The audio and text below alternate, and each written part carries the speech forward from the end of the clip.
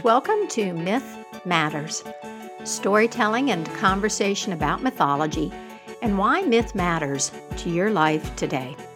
I'm your host and personal mythologist, Dr. Catherine Svela. Wherever you may be in this wide, beautiful, crazy world of ours, you are part of this story circle.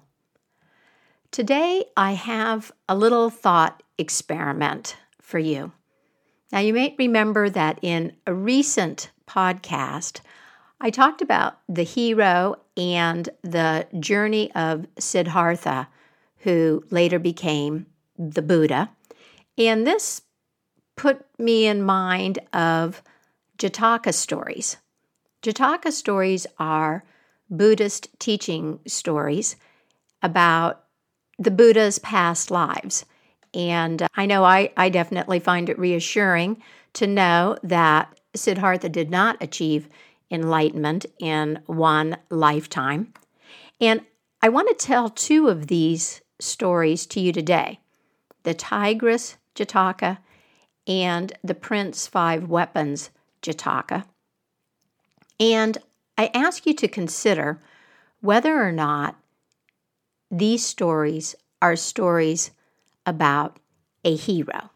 So this thought experiment involves delving a little bit more deeply into this idea of the hero and the hero's journey. The hero's journey, which is Joseph Campbell's monomyth, has had a really big impact on Western culture and so then on the world. It's a very popular perspective on life and on the correct life path. Now, of course, there have been critiques of the hero's journey and the Western notion of heroism ongoing for a while, and you may well have an opinion about it. But whether or not you find inspiration in this idea or you find it troubling, it's important that we collectively examine this notion and consider whether or not it is something that should be carried forward, revived, retooled in some way, expanded upon, or even tossed out. This kind of reflection is a really important part of culture building, and it's something that involves each one of us right now. A couple more things from that podcast, which was called Heroes, Buddha, and How to Read a Myth, and the story of Siddhartha's journey to Buddhahood. In The Power of Myth, Campbell told Bill Moyers that a hero properly is someone who has given his life to something bigger than himself or other than himself. And as I mentioned, Campbell used Siddhartha's journey to Buddhahood, his journey to spiritual enlightenment, as an example of the hero's journey. And Campbell at various points noted that there are really a couple different kinds of warriors. I mean, a warrior in the classical sense faces physical death, but there are also spiritual warriors that face a different kind of death. There might be a physical component to it, but at the spiritual plane, we're most often facing a psychological death. We're facing a death of ego or a concept of self that has to be transformed in order for us to come to a deeper understanding of the truth about life, self, cosmos. And if this is in fact a hero's journey, once this understanding is achieved, it's shared with the community. Now, let's move on to the first story, the Jataka called the Tigress. And I invite you to consider, as you're listening, whether or not you think this is a story of a hero. And as always, also notice the moment or the detail in the story that really catches your attention, because this will help you unpack your response to this larger experiment that I'm proposing, this delving into the notion of the hero. And after I've told the story, I'll share a couple of thoughts with you, and then I have another story. So, the Tigress Jataka. Long time ago, before the Buddha, the Bodhisattva, achieved perfect enlightenment and became the Buddha as we know him, he was born into a family of wealthy Brahmins, and the Brahmin caste was a caste of wise people, wise men, and teachers, typically. So he grew up learning the wisdom and the rituals and the skills of his station. And he was a very accomplished man, properly honored by others, respected by the kings and the nobles, as well as the warriors and the merchant class. He was a naturally gifted teacher, and so when he became an adult, he decided to guide others along a path of selfless generosity, and he left the city, went into the forest, and established a hermitage, a type of monastery for others who were seeking to live this higher life. One day, this teacher was out walking with one of his disciples. It had not rained for some weeks, and the area was experiencing a very serious drought. The trees were bare, the stream beds were nearly dry, very few animals and birds around. And as the two were walking, they heard a series of strange coughing roars, and they stopped to listen, and the student said, "Master, those are the roars of a tiger. A hungry tiger. I think we better head back right away." And the teacher said, "No, wait, let's listen. Let's listen a little more closely." And then he said, "You're right, those are the roars of a very hungry tiger, but more than that, I think those are the roars of a starving tiger. Let's go on a little bit further and see if there's anything that we might be able to do to help." The student agreed to this rather reluctantly. They kept walking. In a short time, they came to the edge of a cliff, and when they looked down, they saw this starving tigress roaring miserably, and she had two little cubs with her, two weak little cubs who were trying to nurse, and she kept batting them away.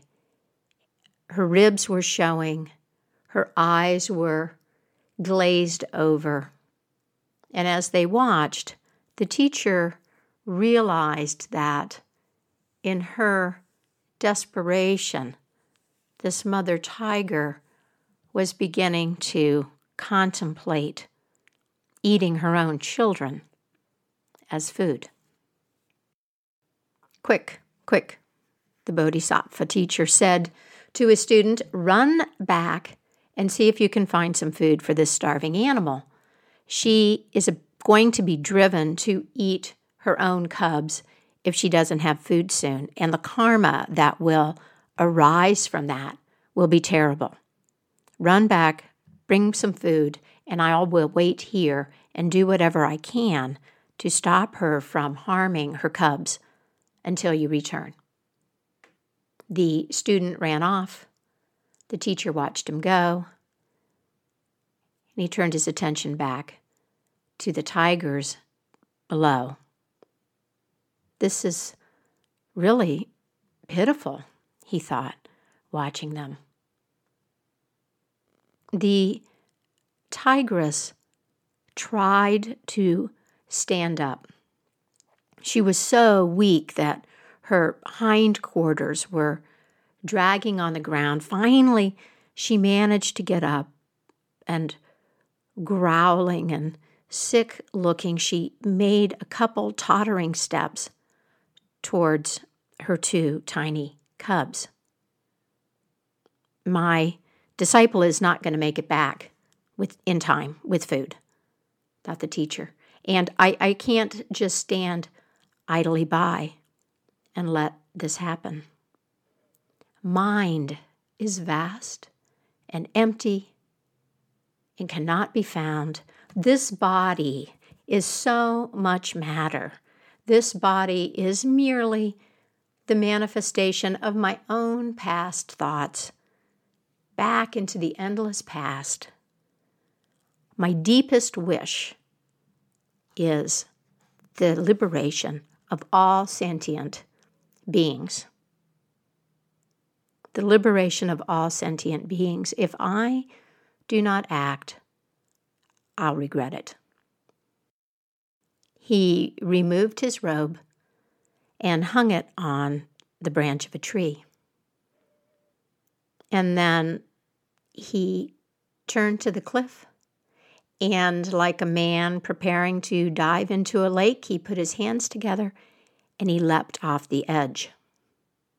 The tigress was startled by the crashing sound behind her, and she crouched down in fear, and then she looked and saw the bloodied body of the man stretched out on the rocks at the base of the cliff, and with her last remaining strength, she lunged forward and began to eat him. Shortly after, the student returned, full of apologies and empty-handed, and he saw the teacher's robe hanging on the tree at the cliff's edge, and he called out his name. There was no response. Fearing what he might see, he looked over the edge of the cliff, and he saw the tigress feeding. The student knelt down on the ground and began to weep. And then he dried his eyes, and in awe he carried the robe as a sacred relic back to the hermitage. There he told the other students what had happened. He led them back to the spot. They festooned the tree with flowers, and when the tigress and her cubs had departed, they climbed down and gathered up the bodhisattva's bones and built a jeweled stupa in which to house them. And they say that the gods themselves were stunned by what they had witnessed. They came down to earth, to where the bodhisattva's body had been devoured, and covered the ground with the precious incense made of fine sandalwood powder. So even now, the bodhisattva's selfless deed is remembered by the gods and by every human who knows this tale. It will never be forgotten as long as there are those who understand the value of that deep compassion that motivates an act of such selfless generosity. Compassion, that kind of compassion, is the Buddhist definition of wisdom. And selfless generosity is one of the key virtues that one cultivates along the path to this kind of wisdom. Now, I realize that there are some things in this paradigm, and so then in this story, that may not resonate with you. You may not be a Buddhist or even be that interested in Buddhist practice. So the idea that the teacher is concerned about the karma of the tiger, for example, or the reliance on the notion of reincarnation, these may not be things that you share. And yet, the teacher knows that his body is food, and he overcomes the instinct for self-preservation that we all share. And one way or another, each of us is tasked with coming to terms with the great round of life, with the fact that we eat today and are eaten tomorrow. And our stories, our mythologies, in one way or another, should help us come to this understanding. There is also the notion of commitment. The Bodhisattva is committed to the liberation of all sentient beings. Now, this may not be your path, and yet, look at this example of commitment. It's 100%. He leaps. A beautiful and powerful metaphor for an irreversible act, for really going all in. This is a story of someone who made a considered choice in alignment with his deepest convictions that required the total sacrifice of everything that he was in this current moment and manifestation. Now, I'm not a Buddhist teacher. I can't plumb the depths of this Jataka from that perspective. It's beyond me. But I'm offering you this story as one opening into reflection on heroism, on a heroic act, if you think it's a heroic act, that has nothing to do with guns or brutality. It's the meeting of a spiritual challenge. Do you think that the teacher was a hero? Do you think this was heroic or something else? What do you think about this idea of the Bodhisattva as a hero? It certainly meets the definition of self-sacrifice for a greater cause, which is our common definition, and Campbell's definition. Should we call this heroism? Now, I want to share another story with you, another Jataka called Prince Five Weapons, and from the title you can tell it's a little bit different vibe and maybe closer to what we commonly think of as heroism. But before I do, let's make a little move into a poem to cultivate our meditative space. This is a beautiful recording from a supporter of the Myth Matters podcast, Elise Coast, reading her poem, We. And thank you so much, Elise, for sharing this recording.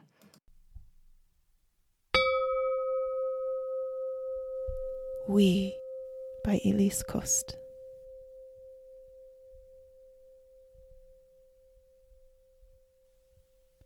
We are water, wind, fire, earth, and mystery in sacred skin. We are galaxies of glory and dust. We are beauty and pain, bold and brave. We are change. Crystals of light, we are.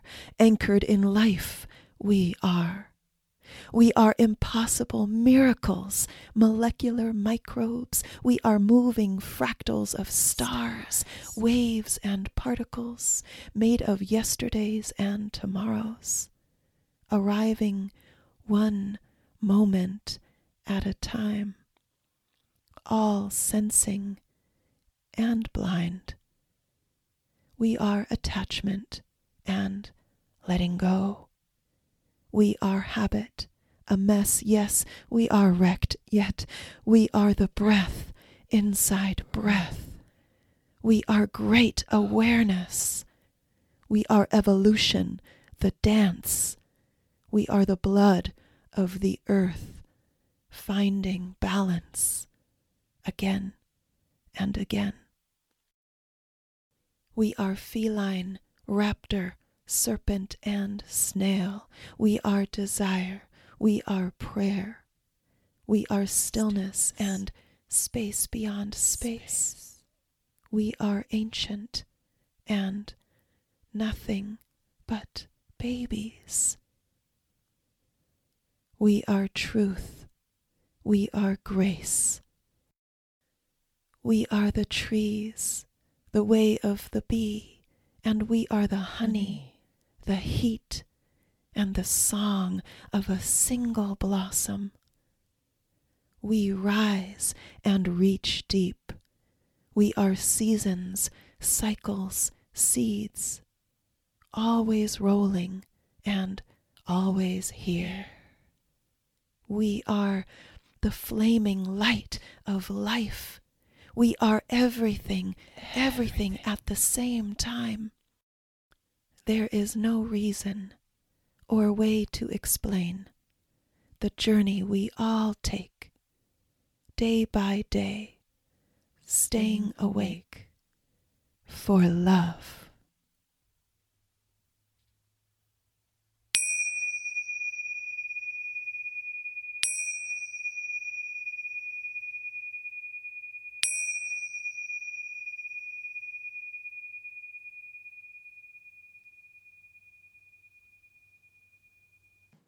Prince, Five Weapons.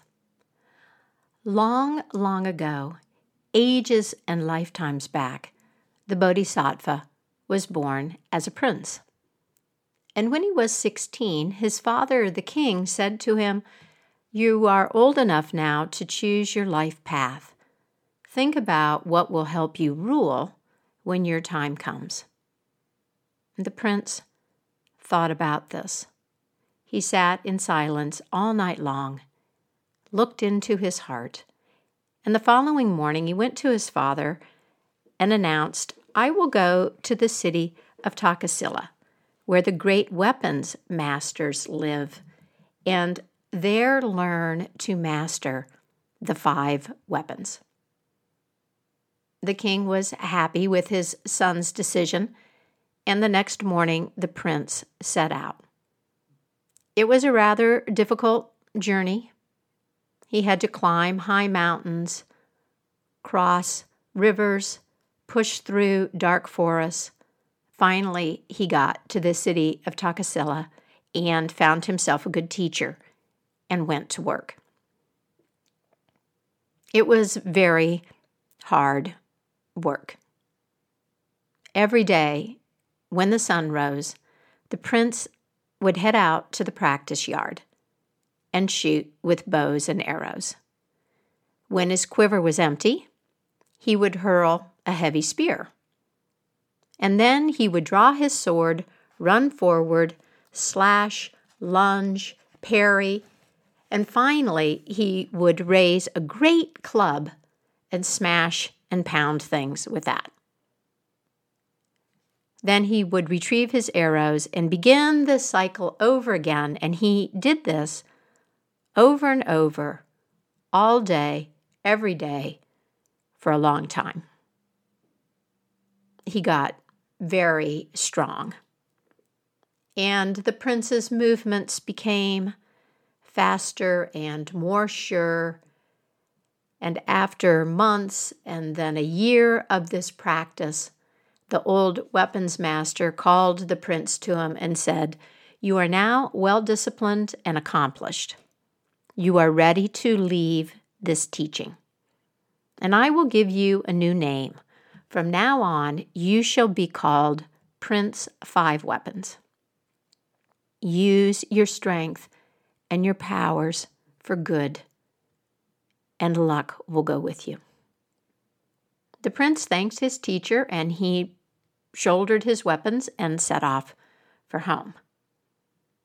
At a certain point in his journey, the road narrowed down to enter into one of those dark forests, and when he got to the edge of the forest, he found that there was this barricade of chopped down logs, and soldiers were patrolling the barricade. And when they saw him, they called out, "Stop, stop. You can't go down there. The road is closed. No one is allowed past the barricade." "Well, why is that?"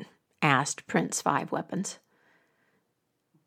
"Because," said the soldiers, there's a monster in this forest, a monster named Sticky Hair, and no one has managed to get past him. He rips people apart, chews them up, drinks their blood. No one has come out of the forest alive. So if you value your life, you'll have to backtrack and take another road. Well, this monster sounds pretty dangerous, said the prince. Well, he is very dangerous, said the soldiers. Well, said the prince, should I turn around and run away because danger threatens? I mean, I have made up my mind to do some good in this world, and I've spent a lot of time learning how to use these weapons. So I'm going to go down the path and confront this monster and make it safe for others to travel through this forest. The soldiers were astonished at this chutzpah, and at first they said no, and they weren't going to let him go through, but finally they said okay. The prince was so determined that they stood aside and let him pass. Shaking their heads in disbelief, they watched him walk down the path and disappear into the forest.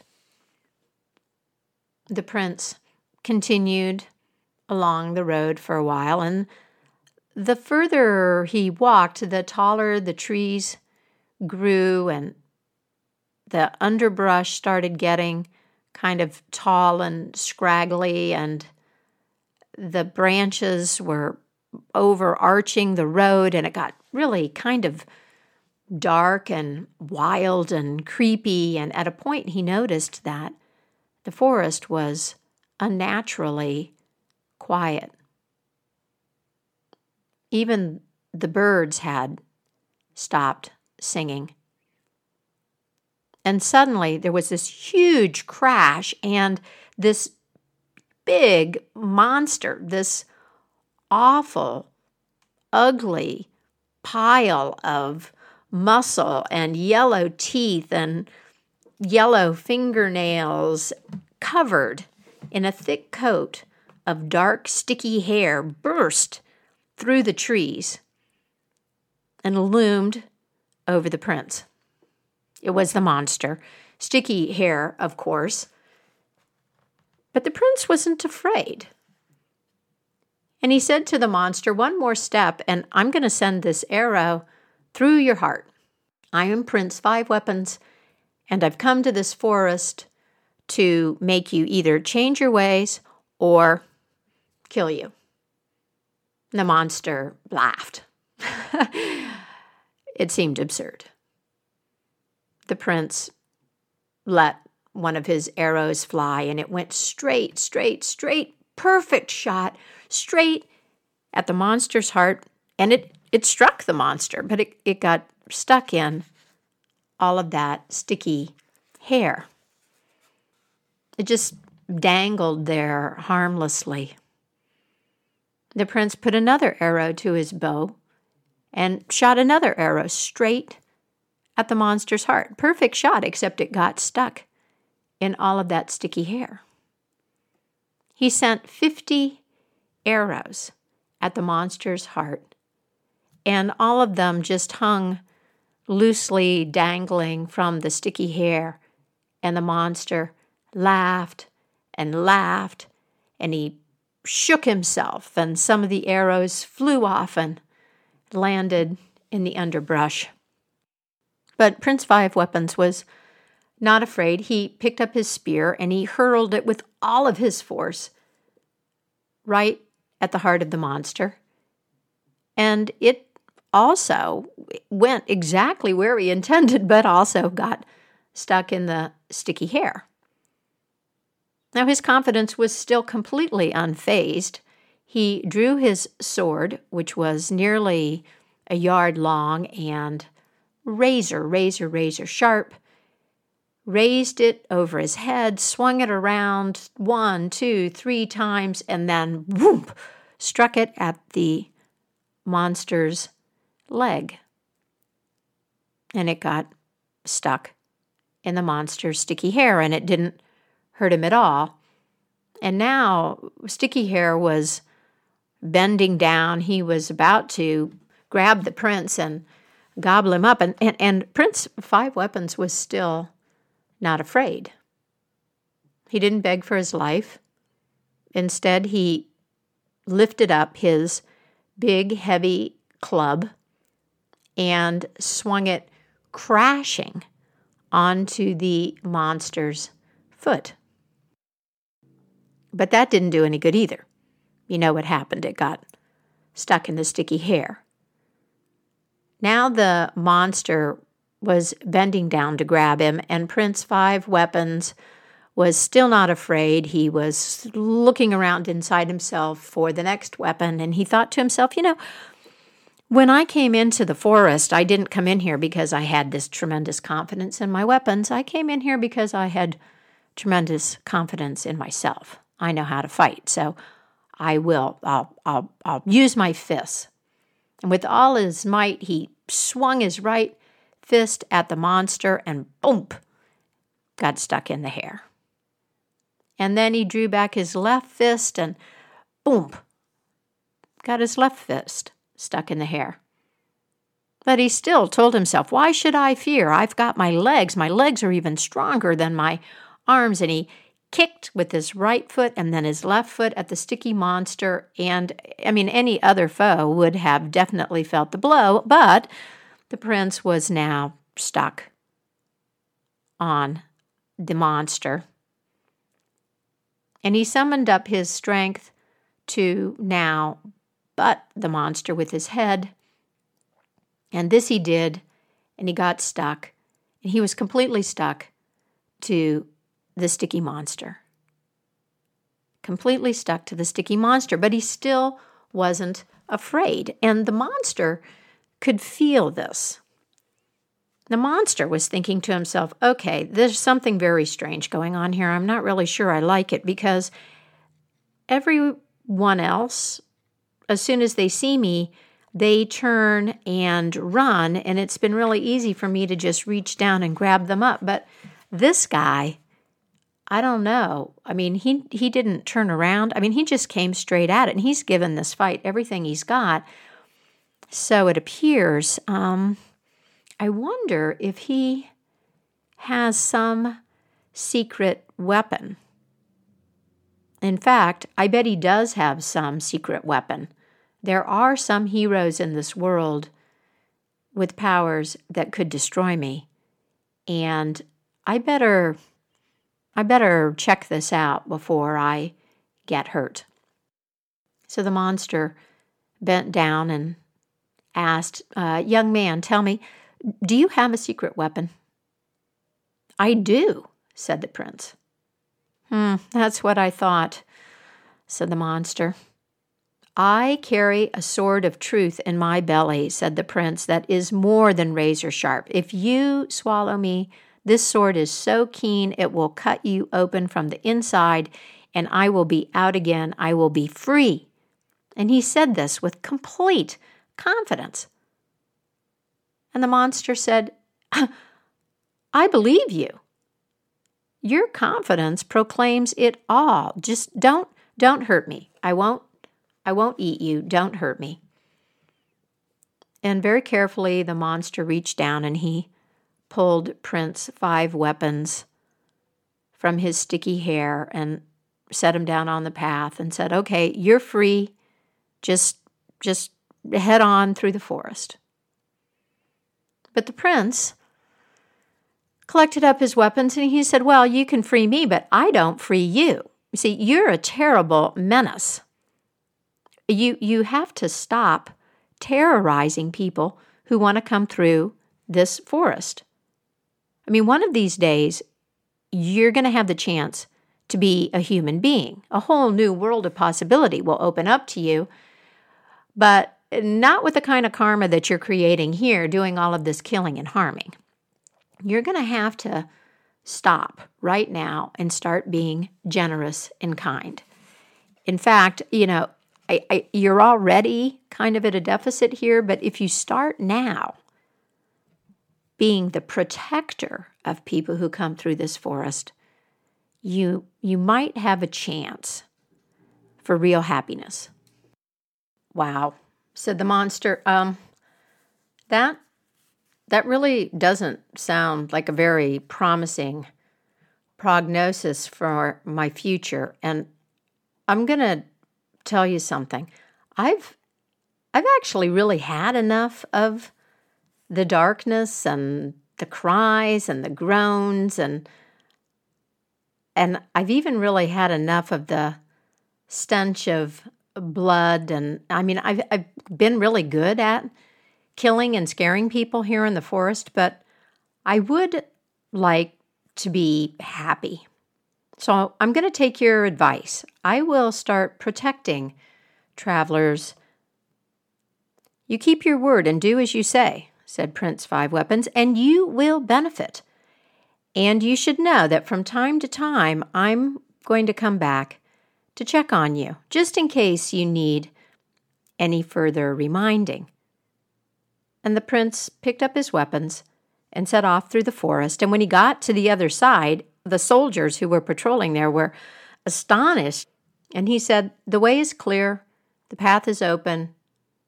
All may walk safely through this forest now. The monster Sticky Hair is no more. He is now the protector of these forest paths." The prince returned home and he helped his father rule. And later on, he became king, and he was known as King Five Weapons, the opener of the ways. As for the monster, he followed through on his pledge to the prince. He became kinder, he helped travelers, and not only that, but he cleaned up the forest. He tore down some of the tangled branches and let in the sunlight, and all of this made him happier and happier and more peaceful. And every now and again, King Five Weapons would go back to the forest, and the two of them would talk. The king always advised the monster to remain true to his vows to do no harm and to continue down his new path of being kind and generous. "Just keep going down this path," King Five Weapons told him, "and despite all of the previous bad karma that you built up, your good deeds, they will help you." One day, years later, when he was very old and tired and almost completely bald and blind, the old monster lay down in the woods, and as all things must, he passed from this life on into his next existence. Not long after this, King Five Weapons put his kingdom into the hands of his son, and he passed on too. So we note that this is another story of the Buddha, of the Bodhisattva, and while he acts out of concern for the safety of other people, he's also concerned with the karma of monster Sticky Hair. And in this case, he doesn't sacrifice himself. He fights. He doesn't become food.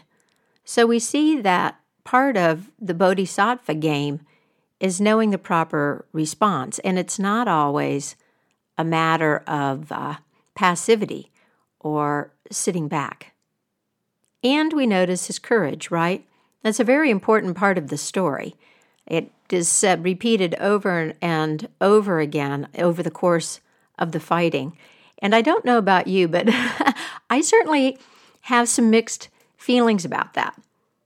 I mean, on the one hand, it's obviously essential to his survival and also to his ability then to offer a teaching to the monster and transform the situation. It is his profound confidence that leads the monster to question the situation. And at the same time, there's something kind of cocky about it, don't you think? I mean, you have this young prince who strolls into the dark forest and takes on this big monster and seems completely unable to entertain the possibility of defeat.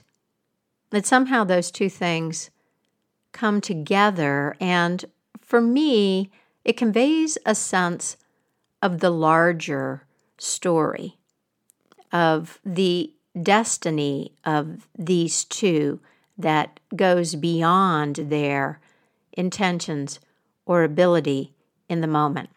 This tremendous confidence, which is both, I think, the key to his success and also points at a possible weakness, is held by the larger plot that they share.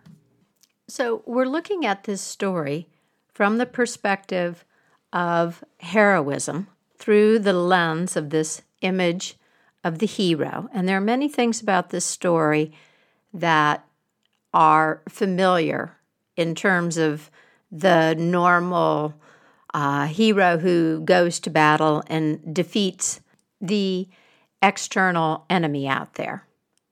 But let's consider that for just a moment.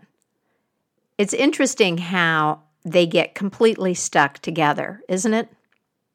There's a way in which Prince Five Weapons becomes one with his enemy. And I believe this is an important point in the story, one that is reinforced very subtly but beautifully in the description of their deaths. The monster dies, and not long after, the king also makes his exit. So, what does this suggest, I wonder, about the deeper nature of our enemies and our relationship to those enemies that we undertake to defeat, or these projects that require a heroic effort of us? I hope that you'll think about your use of this term hero and consider right now, when do you use the word? Do you think that this notion of heroism is ever misused? What inspires you about the image of the hero, and what are your objections to it? Do you think there are more appropriate words or more appropriate images that we could use to broaden our perspectives, to broaden our various lenses and ideas about what an accomplished human being looks like, about what worthy objectives exist for us as human beings? There are no spectators right now, my friend, if there ever were. In our ordinary daily round, each one of us is part of the cultural conversation. Each one of us is playing a role in the great unfolding. It's abundantly clear that our use of language, images, our choice of entertainments, our aesthetics, our tastes, all of these carry social, political, spiritual, and soulful consequences. On that note, I have a special request for you that goes along with this thought experiment, and that is to share this podcast with one other person. Maybe, ideally, someone with whom you'd like to have a conversation about this image of the hero and the value this concept offers today. Share this podcast with one other person, and I would be happy to hear from you, to get your comments, questions, feedback about how that conversation goes, or your reflections on this notion of heroism. Welcome to all of the new subscribers to Myth Matters. For those of you who use the transcripts that I post at the website, www.mythicmojo.com, I apologize, but that may be a little bit late. I really needed to give some special attention to my dear cat friend, Harry Michael, who's been with me for 15 years and is having some issues right now. He's fine. It's good. But it does mean that I'm a little bit behind schedule. So if you go to the website and the transcript isn't up yet, please go back and check again later. And that's it for me, Catherine Savela and Myth Matters. Thank you so much for listening. Take good care of yourself. And until next time, happy myth making and keep the mystery in your life alive.